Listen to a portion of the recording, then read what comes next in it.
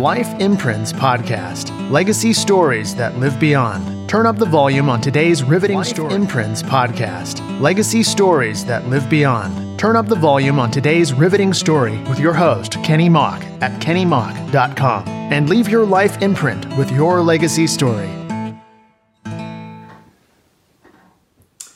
In my book, I talk about risk-taking.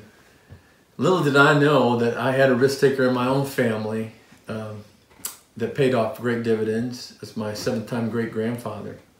Hans Peter Mock came over from Germany through some of the worst storms that this particular boat had been through.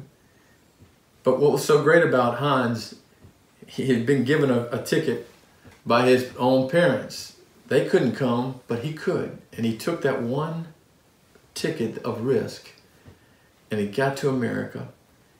And he built his whole family, once he got here, a brand new family for him, a wife and children. He was able to settle in Virginia.